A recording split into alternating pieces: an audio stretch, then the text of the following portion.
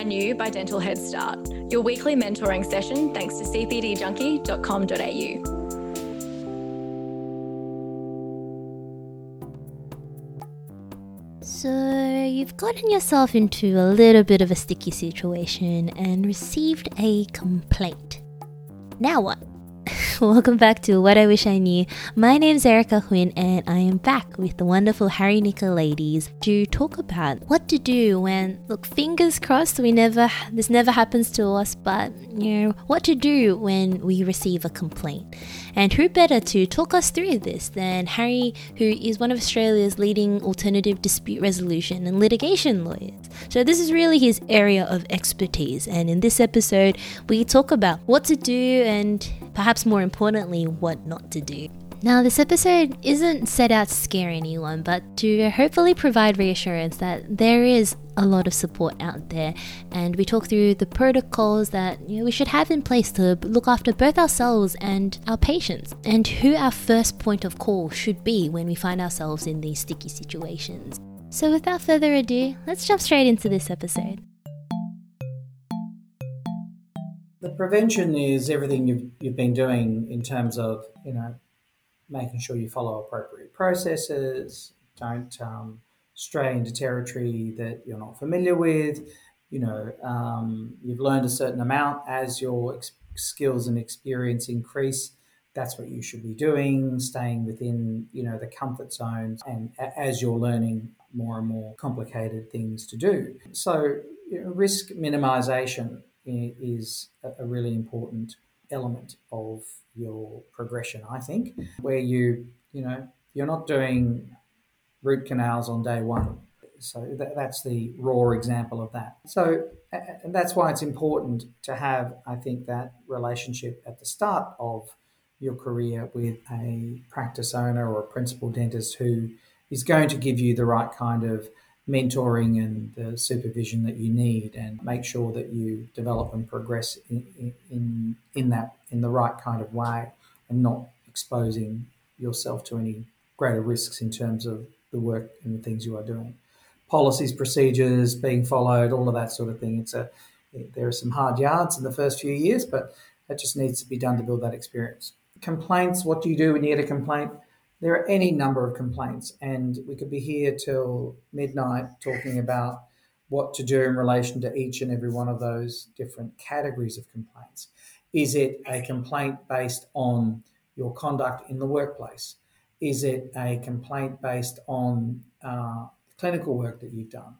Is it complaint based on interaction with a patient that may not have been appropriate? Is it a formal complaint in relation to the professional standards that you're meant to adhere to in terms of how you conduct yourself as a professional? Is it something which has already manifested itself in a claim against the practice for monetary compensation by the patient? What you do in relation to the complaint depends upon what it is. Generally, and this is the advantage obviously in the first year or two where you're an employee, whatever complaint occurs, it's going to be something that you're going to need to discuss with the principal dentist and the owner of the practice.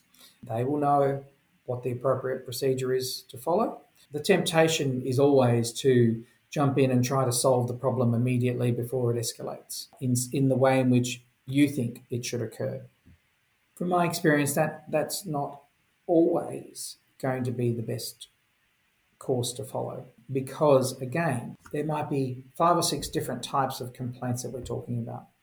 Each of those might have certain procedures and notifications that need to be made to insurers, for example, or to professional body. It might be the professional body calling for an explanation for you. So each process, each complaint or each issue that arises or notification that arises will have its own process that needs to be followed. And if you do something immediately without engaging with that process and you don't follow that process, you might have affected what happens in the investigation phase or in an outcome that would otherwise potentially have been available, that because of what you've done, not meaning to create any additional burden or hassle, you've in fact created some additional burden or hassle because, as in your practice, of course, whatever issue arises, you need to follow a certain process. You just don't go from open your mouth to pulling a tooth out. I mean, there's a few other steps in between. I hope so. Yeah, so do I. So that being the case, again, with every complaint, there's a process, there's a protocol. You don't know about it, again, information is key.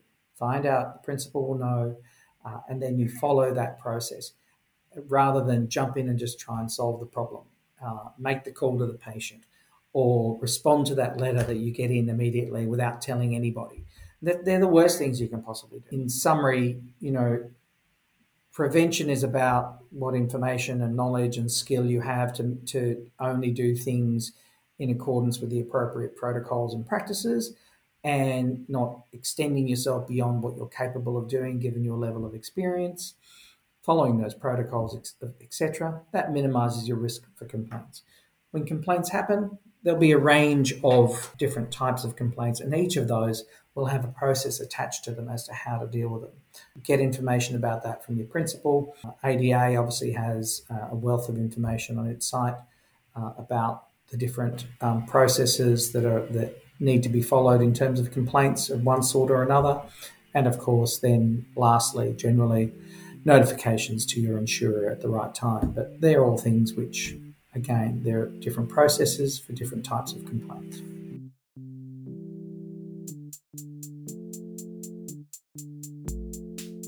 As a student or new grad, CPD can be expensive. The cost of the course itself, flight tickets, accommodation, and finding time amidst clinic, lectures, and exams can be a lot. Thankfully, our friends at Ripe Global have got you covered. Ripe Global offers an education platform with hundreds of hours of lectures, hands-on procedures, and recordings of live content from their full-day courses, and you can access it all from the comfort of your own home. From now until September 1st, you can use our code HEADSTARTRIPE30 to get 30% off the annual membership. And go in the running to win a spot at Ripe Global's Crown Prep Bootcamp, where you'll spend a whole day drilling crown prep exercises until you're confident. Visit ripeglobal.com or check out our show notes for more information.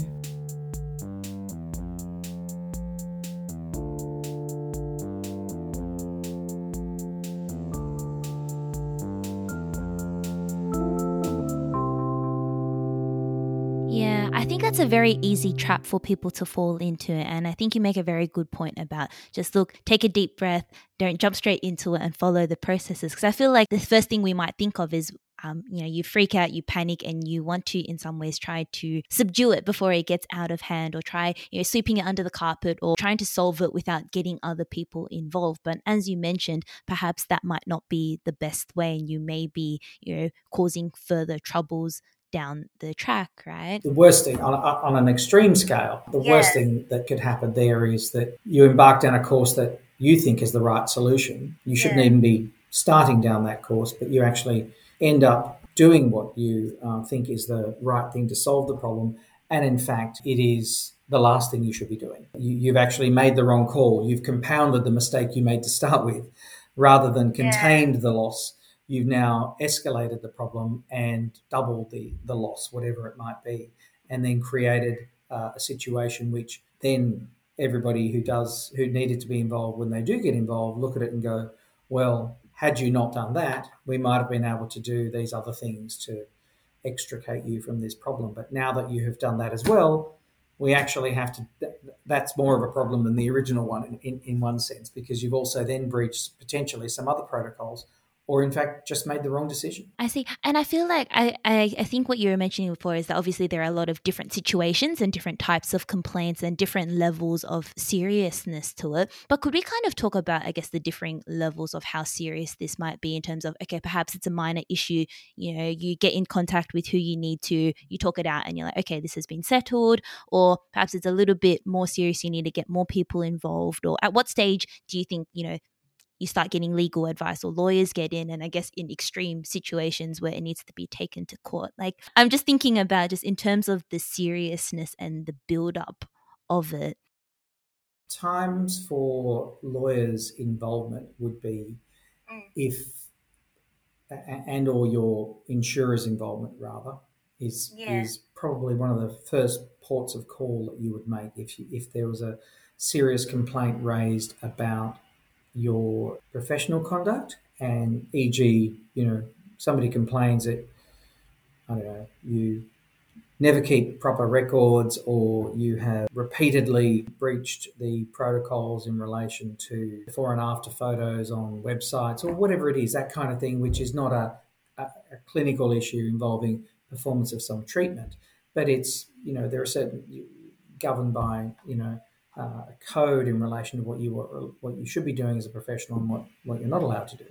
So if it's something like that and someone's made a complaint about it, then you get a letter from one of the regulators saying we've become aware of this or whatever it is, then obviously you should speak to your principal about it. You should then obviously also notify your insurer about it in terms of, what should I be doing with this? Am I covered in dealing with this complaint? Will they put you in touch with lawyers who might be able to assist in responding to that complaint for you? Fees for that will be covered by them or whatever. The other part of it is if there is a claim made in relation to, or a complaint made in relation to certain clinical treatment. Depends on the severity of it as well. Is it something which can be dealt with by way of some corrective treatment that the practice might be prepared to do by another dentist or even by you. So that's one layer of that. If it's escalated though to the point of something terrible has happened, or the patient's gone somewhere else and they formed the view that the treatment that you provided has caused them some injury, loss or damage, then definitely, obviously, then at that stage, you immediately notify your insurer. And from there, frankly, once it's in their hands, they pretty much guide you as to what you can and should do.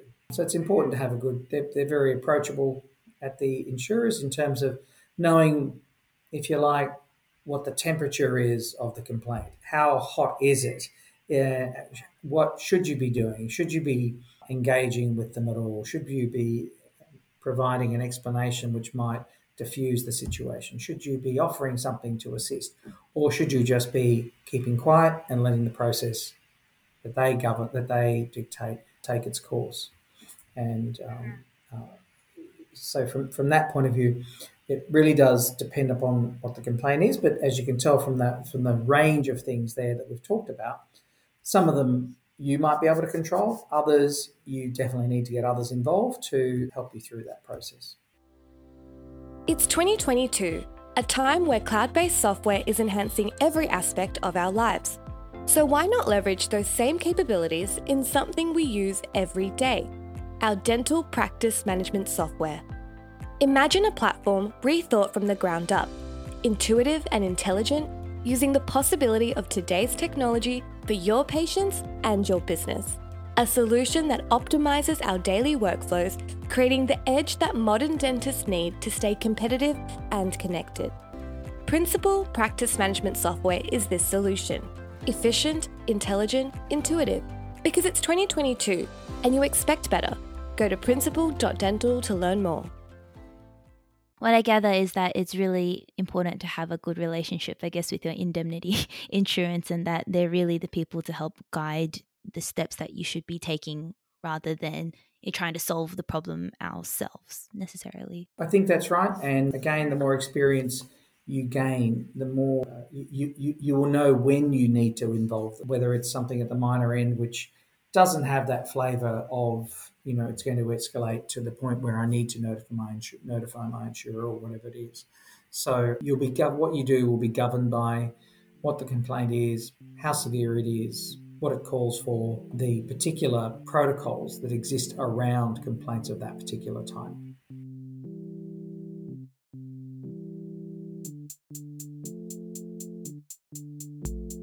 Thank you so much for listening to the Dental Head Start podcast. I genuinely hope this is helping you become a better dentist. So if you like what you're hearing, make sure you subscribe on your podcast player, and I want you to do me a favour. I want you to go to social media and share something that you've appreciated from us with one of your friends. That's how the word gets out. That's how more people gain and benefit from what we're doing. And if you're a dental student or a graduate and you want to get a head start, go to dentalheadstart.com to find everything we're doing to help dental students become great dentists.